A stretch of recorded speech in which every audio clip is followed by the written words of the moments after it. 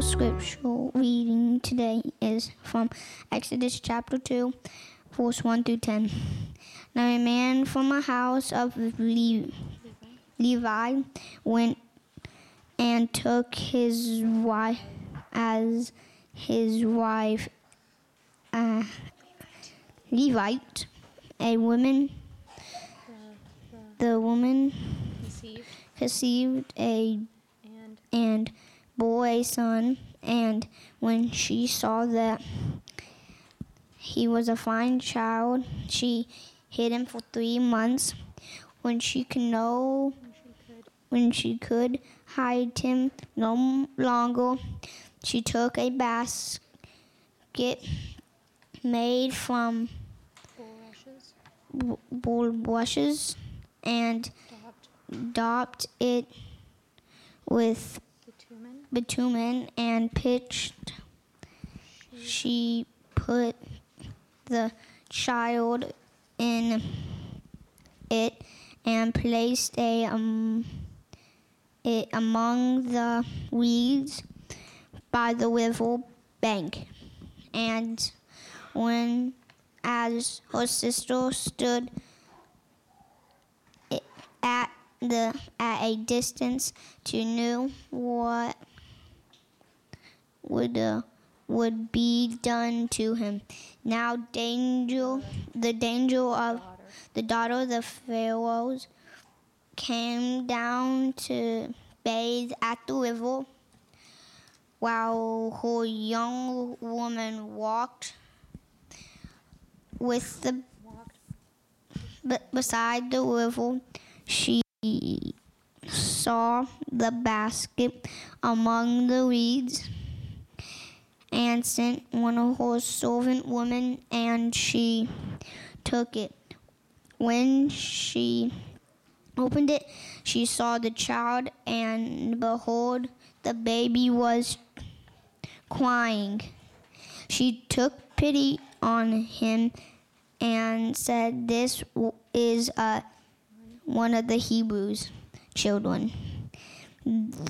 Then her sister said to the Pharaoh's daughter, "Shall I go and call you a nurse from the Hebrew woman to nurse this child for you?" And the Pharaoh's daughter said, Go. So the girl went and called away a nurse, the child's mother, and Pharaoh's daughter said to her, "Take this child away and nurse him for me, and I will give you your wages." So the woman took the child and nursed him. When the child grew older, she brought him to the Pharaoh's daughter, and he became her son.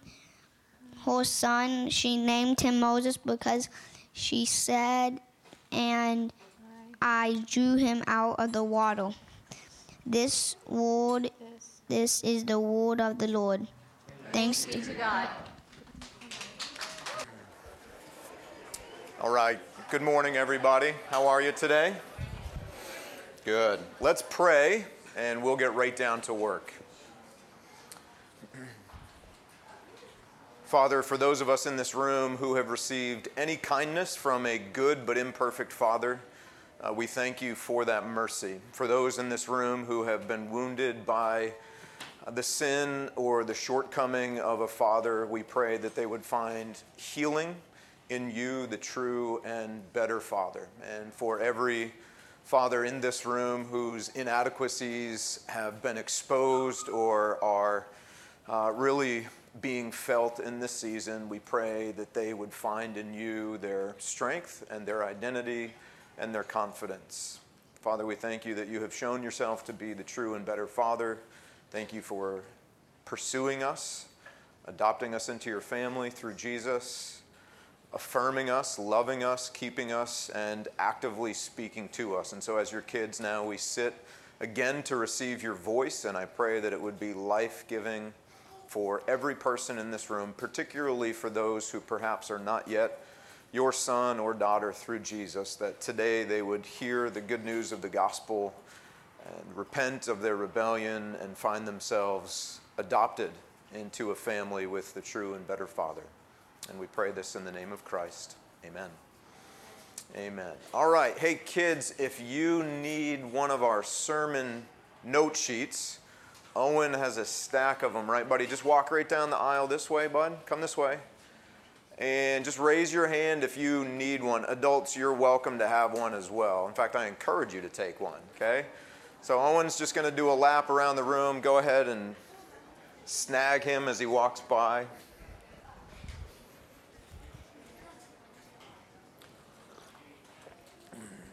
So we're a couple weeks into our summer sermon series entitled Ordinary People, Gospel Power. So you know by now that our theme verse comes from 2 Corinthians chapter 4, verse 7, which says, "We have this treasure in jars of clay," we're the jars of clay, ordinary, "to show that the surpassing power belongs to God and not to us." Ordinary people, gospel power. God is the one with the power, and we are all a bunch of ordinary kids adopted into his family. And our Father is not disappointed in our ordinariness. He's not threatened by it. He doesn't even need us to be more than what we are as ordinary sons and daughters. He has the power, he gives the power, and he chooses to work through ordinary sons and daughters. We make his heart glad. He enjoys working through ordinary people. God, actually, Owen and I were talking on the way to church. He was asking, we're talking about how God doesn't die, but Jesus died once, but it was God's power that brought him back to life. And Owen's like, I wonder what kind of power he used to bring him back. And I said, that's a really good question. I don't know. And he's like, maybe it was water power. Maybe it was. So he starts rattling through power. It was a fun conversation. Guys, that's the point. God's power is at work through us. And he doesn't need us to be anything other than the ordinary sons and daughters that we are. Okay. All right, I need your help to get started. And what I need you to do is, I know you already spent some time standing, but in a moment I'm going to invite you to stand, and I'm going to set a timer for 1 minute. Oh man, I almost caught the Phillies score. They're in extra innings. But I'm not looking. It's my timer. Okay, I'm going to set it for a minute. I'm going to have everybody stand. I'm going to have you look around. So kids, if you want to, it's almost impossible to look around when all the adults are standing. You're actually welcome to come stand down front with me for that minute if you'd want to. Okay, so any kid, if you want to, you can come on down and stand right next to me, and you're going to look with me out the other direction. You coming down, Lorelei? You can come on down. All right. Amina, Lucas, great. Why don't you just spread out so we all have a different view, okay? Spread out a little bit. All right, we got more and more. Perfect. What's up, guys?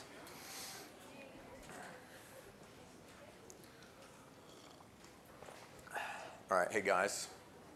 Which one of you wants to finish the sermon? Josh? Hey, dude. Great job reading. So good.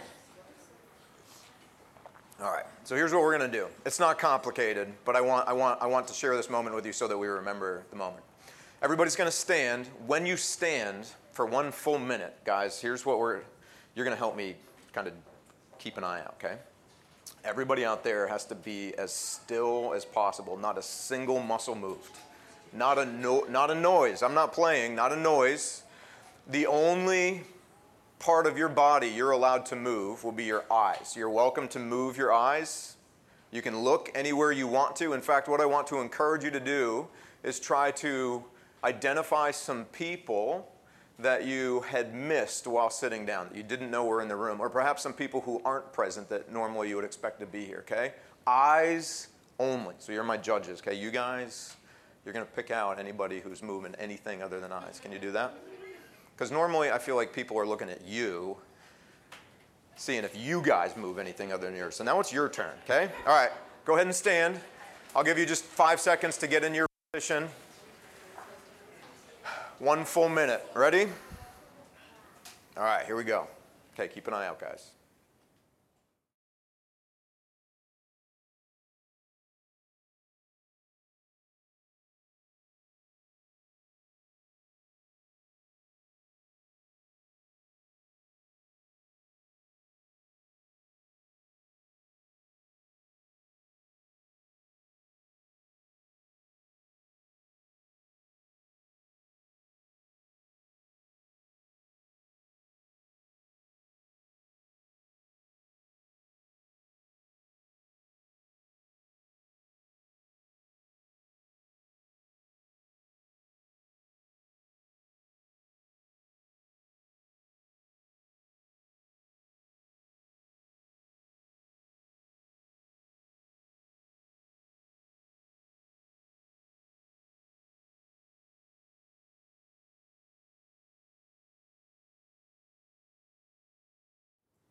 And that's a minute. Wow, that was the quietest it's ever been in this room. All right, how do you do? 3? I spotted 3 people. 3 people. 2. 2? Wow. I spotted 1. I spotted a couple of times. Okay. I spotted 0. Whoa, wow. 1, okay. Does chewing gum count? Yes. I spotted. Okay. I spotted. Yeah, he's a kid. He doesn't count. He gets it. All right. I spotted 2. All right. Good job. Good eyes. Good eyes. Good job, Owen. Thank you. Hey, I just had an important question from one of the kids. They said, does chewing gum count? Yes, it does. We stipulated eyes only. So unless you can chew gum with your eyes, you broke the rule. All right, buddy. Good job. Go ahead and have a seat. No, go sit down. Go sit down. That felt like more than a minute, didn't it? Felt like a long time. Minutes can feel like a very long time. Did you see some things that you hadn't otherwise observed in maybe your hurry around the room or your haste, or you saw stuff that you hadn't otherwise seen, right? Or you saw people that you hadn't seen. That's good. I saw the best pair of socks in the room. I hadn't noticed those until best pair of socks right down front. Some of you may have been annoyed by that minute. You're like, dude, we're in church. We already know you struggle to keep sermons under a certain length. Like, we have important things to do here. What are we doing with this insignificant time? Even in our own language, the words stand still have come to have negative connotation, right? If something comes to a standstill, that's bad for us, right? Standing time is wasted time. I have more important things to do. I'm important. I have significant things to do. So standing still or standing is insignificant. Our big idea for this morning from Exodus chapter 2, this is going somewhere, just hang in there, okay? Our big idea is like this. God works powerfully through ordinary people standing. It's in the text. I'm going to show you. Just hang on 1 second, okay? God works powerfully through ordinary people standing. Now, for those of you who don't like long sentences, or kids, if you want a shorter, big idea to write down, the other way you could remember this passage is right there, okay? Miriam stood. And you'll remember what Exodus chapter 2, verses 1 to 10 are all about, okay? And like I've done before, kids or adults, I got my references down in the bottom. EX for Exodus chapter 2, verses 1 through 10. And that's really small, I'm sorry, but there's our theme verse, 2 Corinthians 4:7. And hey, kids, I haven't thought of my reward yet. I do want to award or affirm this in you, so I'll think of something. I was going to go Blue Seal, but that's too hard to pull off. Maybe at the end of the summer. I want to encourage you to memorize 2 Corinthians 4:7 during our summer series. And at the end of the summer, I'll ask you to come and recite that to me. Maybe we'll recite it together for our moms and dads. And I don't know, maybe we'll do Blue Seal. I like Blue Seal. Mint chocolate chip, okay? Is that okay? All right.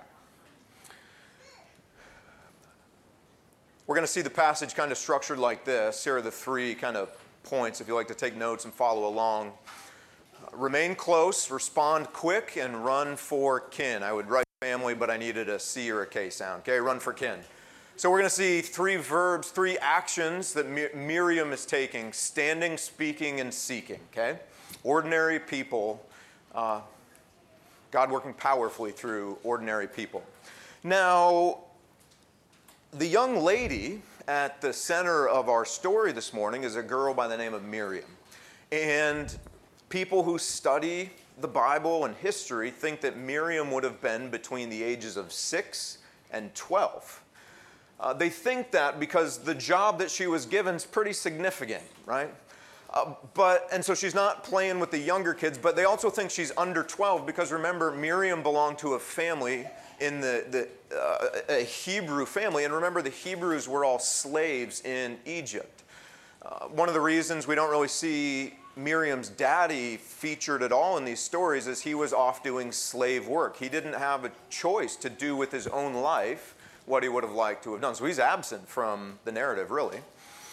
We see Miriam, but she was probably the reason we think she's 12 or under is if she was older than that, she probably also would have been off doing forced slave labor somewhere else. But she's young enough to have the freedom, right? So, young ladies, how many of you in the room are between the ages of 6 to 12? All right, we got a couple of you. Good. Boys, I know the story features a girl, but if you're between 6 or 12, boy or girl, let me see your hand. Okay, fantastic. So guys, I just want to show you something. This girl, Miriam, grew up to be a leader and what we would know as a prophet or prophetess. Let me just show you this. This is Micah 6:4. God says, I brought you up from the land of Egypt and redeemed you from the house of slavery. And I sent before you, here were the three leaders of the Exodus, Moses, Aaron, and Miriam. It was a team effort, and Miriam's role on the team was just as important as Moses' role and Aaron's role. God says so himself. So ladies, young ladies and boys, you need to know you matter deeply to God and you matter deeply to his family. And in the same way that Miriam grew up and was recognized by God himself as a leader in his family, you are going to grow up and you will have the opportunity to lead in very important ways in the life of God's family. And she had another role. We learned this from Exodus chapter 15, where Miriam's described as a prophetess. That word's God doesn't call many people prophets or prophetesses. That's a pretty important word. He says, then Miriam, the prophetess, the sister of Aaron, took a tambourine in her hand. Any tambourine people out there? And all the women went out after her with tambourines and dancing. We need some tambourines and dancing. What I wanted to show you in this verse, though, is Miriam is called a prophetess. What does that mean? It means that God gave her important words to speak to his people. So young ladies, I can imagine many of you, all of you, growing up and receiving very important words from God to speak to his people, to point people to God, to help them love God and to know God's love. So I just want you to see this at the very beginning. The young lady we're talking about grew up to have a very significant role. She was an ordinary girl, ordinary person like me, and God worked powerfully through her. She was a leader and she was a prophetess in the family. Okay, so that's Miriam. Now the story, Joshua read it for us. Where are you at, Joshua? Did you just walk to the back? Hey, buddy. Josh, you did a really good job. You know what? I've tried to shorten up some of the passages this summer for the readings. Not only was that a long passage with some tough words like who says bitumen anymore, and I don't even say those words, but the catechism part that you had to read, that was almost just as long. And you did a really good job, buddy, so thank you. Yep. So the story, let's just summarize it quickly because Josh read it for us. I think maybe the most important verse to help us understand why these events are happening is the last verse of chapter 1. Remember, Pharaoh, the king of Egypt, had passed a law. And he passed this law because, remember, the Hebrews were slaves in Egypt, and the Egyptians felt threatened by the number of Hebrew slaves. And so they were passing laws to kind of shrink the population of Hebrews down so they wouldn't be so afraid. They wouldn't be so threatened. So the last verse of chapter 1 actually says, here's the law that he passed. Every boy that is born to the Hebrews, you will throw into the Nile River, but you let every daughter live. So that's the law of the land right now. If you're a Hebrew family and you give birth to a boy, that boy is going in the river.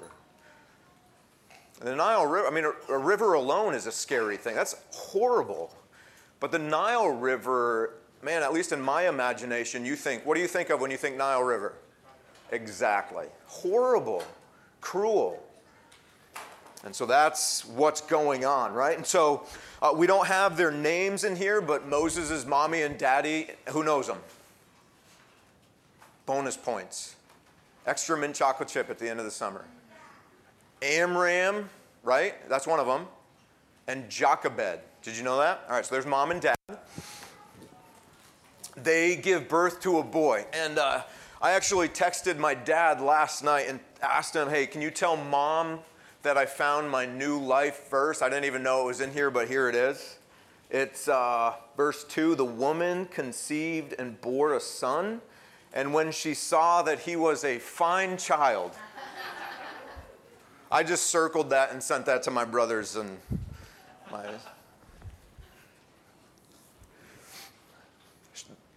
She loved him. She didn't want to throw him in the river, so she hid him for 3 months. You could hide a baby for 3 months, right? First 3 months, kind of quiet-ish, quieter-ish, easy-ish. But after 3 months, like, forget about it. Forget about it, right? Too much noise, it's not happening. And so they took desperate times, desperate measures. They built, the word, it's not in our English, but actually it's the same word used for Noah's Ark. It's ark. She made a little boat. And she waterproofs it and she puts it in the Nile. Now, growing up, I always used to think, so she put him in the Nile in this boat to just let him float away? But that's not what's going on, right? Moses' mommy didn't just put him in the river so he would float away. If we read it closely, she's putting him in a part of the river that's full of reeds. So maybe it's like this daytime hiding place. When he's active, he can be in this enclosed little boat in the reeds, so he's quieter and can't be seen, and then maybe at nighttime for sleeping under the cover of darkness, he can come back home. Maybe that's what's going on. Or we see later in the story when Moses gets rescued, maybe mom knew exactly where she was putting him, where some of the royal family members would brush their teeth, comb their hair, and take their bath for the day, and that he would be discovered by somebody not so dangerous and would live, right? Now, there are some great pictures. I found Jochebed's social media feed, and here was one of the first pictures she took after Moses was placed. I don't know who generates this artwork, but that's not a 3-month-old right there. But just look at the kid's face. That's a great shot.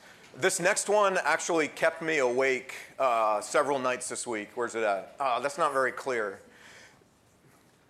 Moses looks really sinister and scary in this shot, okay? These are some of kind of the classic pieces of art going around. But hey, kids, here's my favorite, and maybe you can build this one this week. Here's the best piece of art right here. All right? They got Moses in a little ark. He's in the river, and there's Pharaoh's daughter coming down. That's perfect. And most of you have enough of those pieces. That's not a big set. You could do that.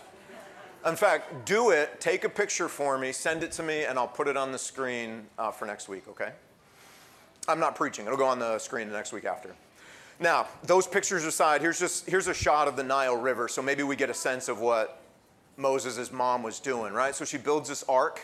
She puts him in this area of the river where he's not going to float away. The point is not that Moses would float away forever. The point is protect Moses. We've got to get him old enough that he's past that age where he's going to be thrown into the river, right? So they're just trying to save the kid's life, a place like this. Now, we heard Josh read the story. Moses is in the ark. He's in the reeds. Miriam, the daughter, is told by her mom that she needs to stand and keep watch over Moses. Another reason we know he's not just floating down the river and it's like this funeral putting Moses. That's not what's going on. They're trying to save his life. Well, Miriam's watching. Moses is in the water. Pharaoh's daughter comes down with all of her servants. She's going to take a bath. She hears something, sees something. She gets the ark brought over to her. It's opened up. She sees the crying baby, clearly not either of the images that I showed you, because immediately her heart just is in love with this child. And in the moment, it's cool in the narrative, there's almost no gap. Like, it says that Miriam's at a distance, but as soon as Pharaoh's daughter sees the baby, Miriam's like immediately in the scene, right? She was ready. And man, she must have thought about this all day, because what did she say? She asked, you want help with this? I can go get somebody to help you. And Pharaoh's daughter says, go, go, go, go. So Miriam runs and gets her mom, brings mom back. And then what arrangement happens? Pharaoh's daughter is like, I'll pay you. I'll pay you for this. Check it out. Like, so Moses' mom, what kind of deal is this? Like, she gets paid to do what she was going to have to do anyway. Like, imagine the play dates and the conversations that would happen at the park after that. Like, I'm getting paid. Like, I'm getting paid for this. Like, it must have really become a thing. So she gets paid to raise Moses until he's of a certain age. She brings Moses back to Pharaoh's daughter, and Pharaoh's daughter names him then, right? Gives him the Egyptian name Moses. Do you know why? It said in the text, the name Moses in Egyptian sounded just like the word which would communicate, I pulled you out. Like, they had the same sound, Moses and pulling somebody out of the river. And so that's why she named him Moses. But Moses also means, that's my son, right? That's my son. So that's the story that Josh read for us. Now, ordinary people, gospel power.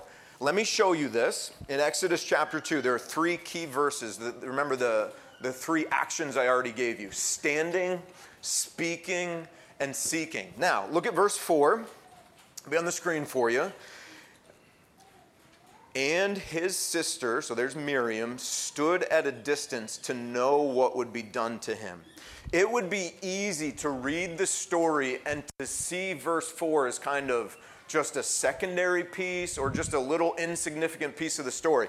But if chapter 2 was a time lapse, the first 3 verses, the action would go really, really, really fast. And then Miriam would be standing still, verse 4, and the time lapse, you would be staring at the time lapse, and it would just go, and it would go, and it would go, and there'd be no action, no action, no action, until finally Pharaoh's daughter comes down into the river.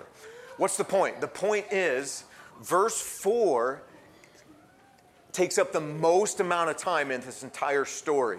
In other words, the very thing that we think of as most insignificant in life is what Miriam spent most of her time doing in this story, standing. Now, if she's a young girl between the ages of, here, one of my 6 to 12-year-olds again. What's the longest that you think you ever stood for? Just without sitting down and without really moving. You got an hour? Seconds? We got seconds. An hour? Anybody more? Yeah. 2 hours. Wow. Yes, sir. Yeah, and it feels like forever, doesn't it? Guys, most of this story happens with no motion going on whatsoever, no action. Miriam takes up a spot where she can watch, and she stands. We don't know how much time went by, but I guarantee it didn't just go by the way that we read it. We read it like it's just, build the ark, put him in the river. Miriam stands up. Immediately, Pharaoh's daughter's taking her bath and sees the basket. It was likely hours. Could have been all day. In fact, it could have been a couple days. It could have been spread out over several days. The point is, everything that we read right here doesn't happen if Miriam didn't stand still for hours on end. Very significant things happen. God rescues a baby. That's significant. God rescues the baby who grows up to rescue his people. God rescues a baby who grows up to rescue his people, who grow up to be the people through whom God's rescuer for all people comes, right? So there's really nothing more significant than that. But all of that significance doesn't happen if Miriam doesn't stand still in what we would consider wasting our time.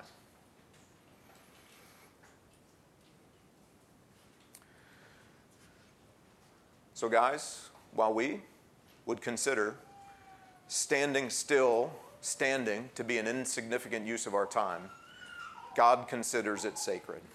And in fact, If the standing doesn't happen, the sacred and significant moments don't ever happen. They all flow out of the standing. That's where they come from. Now, it's not just the point is that there's something more moral or special about standing. Like, hey, what was John's sermon about? Standing. So I'm going to start practicing the spiritual discipline of standing this week, right? Like, she's standing, but notice what the writer says. She's standing what? To know. Right? So let's kind of rephrase it. We could call that an attentive presence. She's choosing to be present in an attentive way, keeping watch on a particular person to see what will happen so that when it happens, she can be involved in the moment. So an attentive presence is what we're talking about. So she stands, and then the moment happens. Pharaoh's daughter comes down into the water. And then the next action we see from Miriam, verse 7 says, Then his sister said to Pharaoh's daughter, Shall I go and call a nurse from the Hebrew woman to nurse the child for you? I wonder if Miriam and her mom came up with a strategy before they put Moses in the reeds. I bet they did. I bet they had a little family chat. Maybe. And if they did not, and Miriam came up with this all on her own, wow, that's impressive. That's really incredible.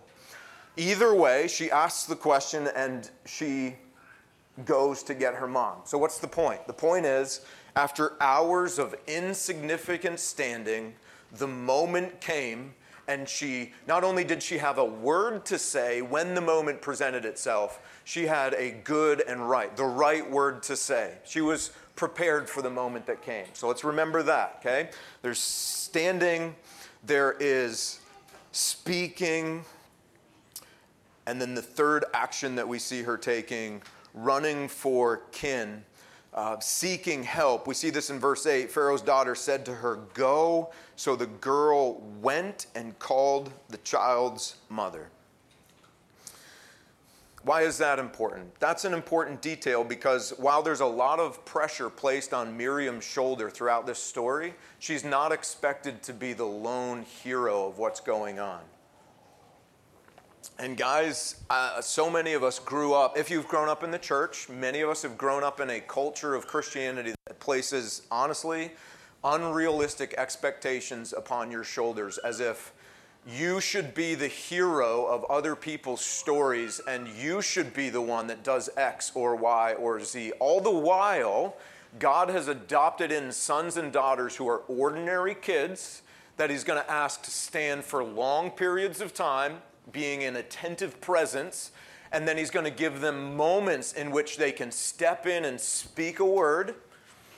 And when that word is spoken, just like Miriam, what did Miriam do? She ran to her family for help.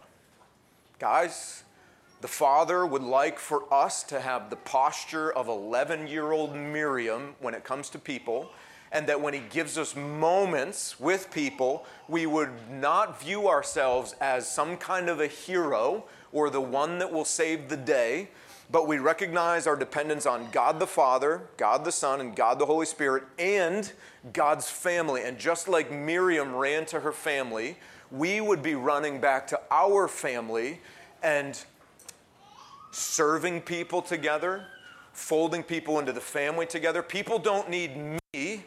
And I'm just going to let you down gently this morning. They don't need you as much as they need God the Father himself and the Father's family. They need the family. So we run back to the family for help. Okay? So Miriam, ordinary girl, gospel power. Here's how I drew this out. Kids, I don't know if you've been working on the drawing portion of your sheet already. I just want to show you, last week you all laughed at me because you knew I didn't draw my own drawing. Now you're laughing at me because you know that I drew my own drawing, and it's a little laughable. What I tried to do with my drawing, it didn't work out the way that I wanted. I tried to do it to scale to remind me that standing occupies most of our time.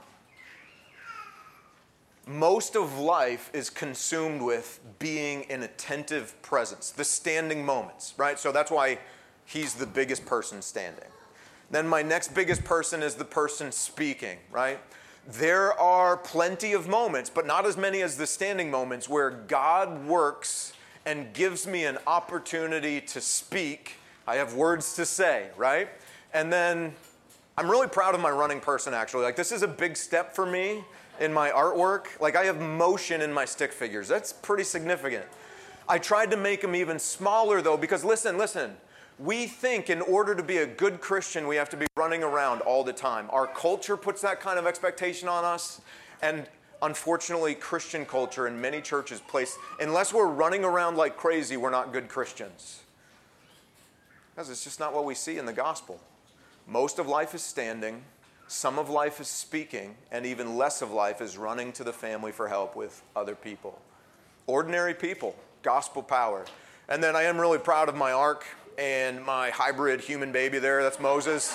In case you can tell, I had a really hard time with that scale, but there he is. I know, right? So kids, later, once you've drawn what you're going to draw, remember, please remind your parents to text it to me or email it to me. All the pictures that you send me are scrolling on the screen in the back above the sermon notes. Here are some ideas that I wrote down. And the first one, I think this story helps us to see this. I just wrote it this way: evil wrecks really bad. God works relentless good. Here's why I wanted to point this out. And this is for all of us. All of us need to be reminded of this. Guys, life in this broken world will always be filled with shocking evil. Pharaoh's a really bad king. Hebrew people lived in a really violent culture. They were slaves. They were oppressed. They lived in a culture, guys, where there were really bad laws. There was an evil law in place, right? What's the story filled with? Innocent people, babies being thrown into a river, right? Really bad things happening. And sometimes, guys, if we are not well rooted in God's word, we will encounter evil in this world and it will shake us to the core. But the more we spend time in God's word, listening to our Father's voice, we come to understand the weight and the darkness of the evil that is present everywhere in our world. And so that even though we are still appalled by it and angered by it and sickened by it, well, I guess there's another piece. Maybe we come to see the depth of the evil in our own hearts. And just like we would be appalled at the evil in Egypt where babies could be thrown into the river, listening to our Father's voice helps us to grow in our understanding that there's stuff in my own heart that should appall me and make me sick to my stomach and help me to see that I need a rescuer. But in all of the brokenness, the big story of Scripture reminds us that God works for relentless good. Look at how he's working in the story. The guy who passed the law to kill the babies, his daughter goes down to the river to brush her teeth and comb her hair and get ready for the day. His own daughter sees the baby, and this is beautiful, the king that wanted to stamp out God's people forever, his own flesh and blood becomes the rescuer for the nation of people through whom our rescuer would come. What does that remind us, guys? Even though Satan would absolutely destroy and the evil in this world would absolutely break and crush, God works relentlessly through the most unexpected ways to ultimately bring about good and rescue and redemption years from now. So while our eyes are consumed with the evil all around us, God is working in all of it and through all of it. And someday we will be able to see the good that comes. But it's someday down the road. I want to finish with this. I also wrote this down. God rescues me from the deep waters of my rebellion. He pulls me out and he calls me son or daughter. Guys, this story points us to the gospel in a really beautiful way. And honestly, the person who points us to the gospel most in this story is Pharaoh's daughter. It's kind of surprisingly. Look at verse 10. When the child grew older, Moses' mom brought him to Pharaoh's daughter, and he became her son. She named him Moses because she said, I drew him out of the water. Guys, that's a beautiful picture of what God himself would do for us. God himself is the true and better Father, pulled every one of us out of the water, and calls us son. He calls us daughter. It's like the figure in the story who most prefigures what Christ is going to do for us is Pharaoh's daughter herself. Let's think about God pulling people out of water for just a minute. We remember who built the original ark? Noah, right? God pulled Noah and his family out of the water. Here we have God pulling Moses out of the water. God would pull his people through and out of the Red Sea. He'd pull them through and across and out of the Jordan River. What else we have? Baptism. We celebrated baptism last week. Did you know there's a Bible verse in the Peters that says our baptism is just like Noah's ark? What does that mean? It means the waters are representative of God's judgment in a way, and they remind us that just like God brought Noah through the waters of judgment in an ark, God brings us through the waters of judgment in an ark named Jesus, our rescuing King, and he pulls us out of the water and gives us life.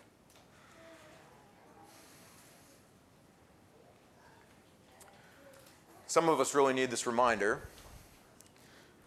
You need this reminder because you feel like you're drowning this morning. And I want to read 2 Psalms for you. They'll be on the screen. This is Psalm 69. Some of you feel this way this morning. It says this, Psalm 69, verse 1, "Save me, O God, for the waters have come up to my neck. I sink in deep mire where there is no foothold. I have come into deep waters, and the flood sweeps over me. I am weary with crying out. My throat is parched, and my eyes grow dim with waiting for my God."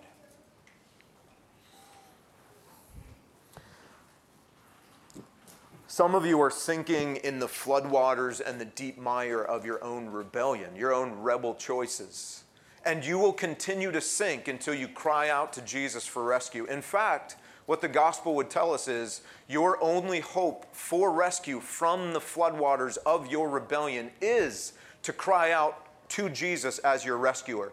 If you try to rescue yourself, or if you try to cry out to any other rescuer other than Jesus, you will not only sink deeper into the mire and the floodwaters, the gospel would tell us that you will drown in the floodwaters of your own rebellion. So some of you are in the floodwaters of your own rebellion. Others of you are in floodwaters created by the rebellion of other people. We could think of Father's Day as Father's Day. Not everybody in the room has a good father. Some of you find yourself treading water and trying to breathe because there are floodwaters in your life, impacts of either an absent father or an abusive father or an apathetic father. And you need rescue from the true and better Father. Maybe it's not a father. Maybe it's some other sin of some other person, and the floodwaters of life threaten to overtake you. Then there's Psalm 124, verse 1 and verses 4 and 5. It says this, "If it had not been the Lord who was on our side," verse 4, "then the flood would have swept us away. The torrent would have gone over us. Then over us would have gone the raging waters." Guys, that's the good news of the gospel. If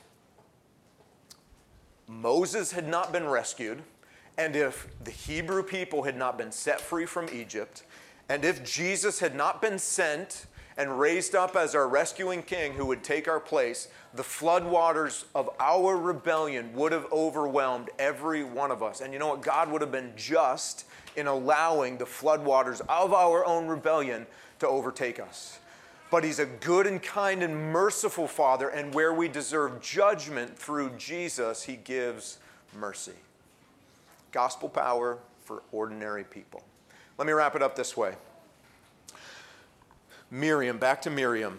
Miriam's mom gave her a place to stand and a word to speak and a family to seek.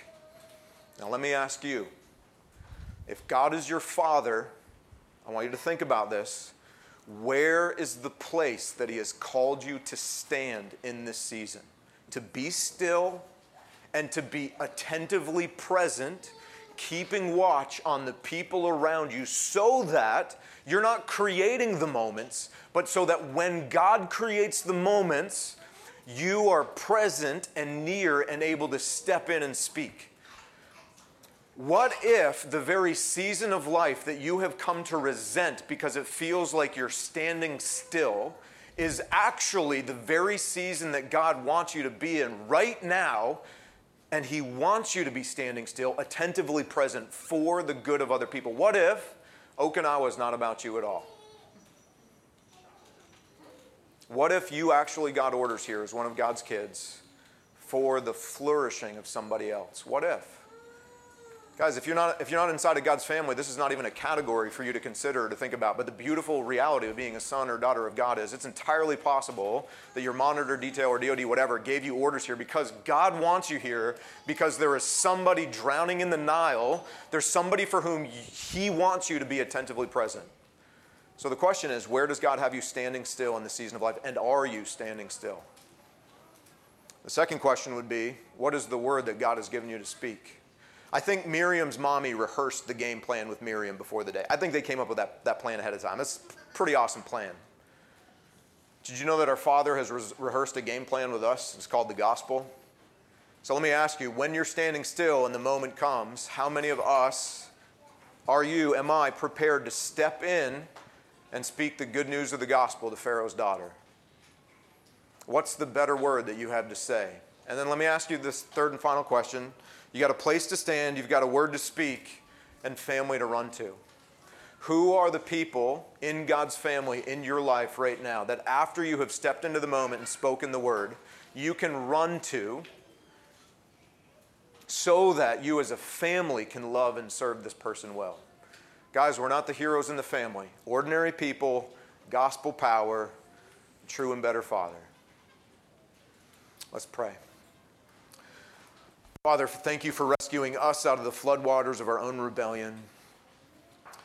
In this quiet moment, help us to reflect on where you would have us to stand and the words, the true and better gospel words that you would have us to say, and the family to whom you would have us run.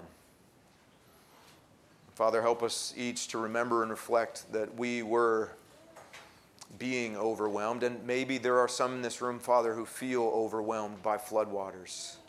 I pray this morning that you would show yourself to be their rescuer, that you would give life where there is death, where you would give hope where there is despair, you would give light where there is darkness. And we pray this in the name of Jesus. Amen.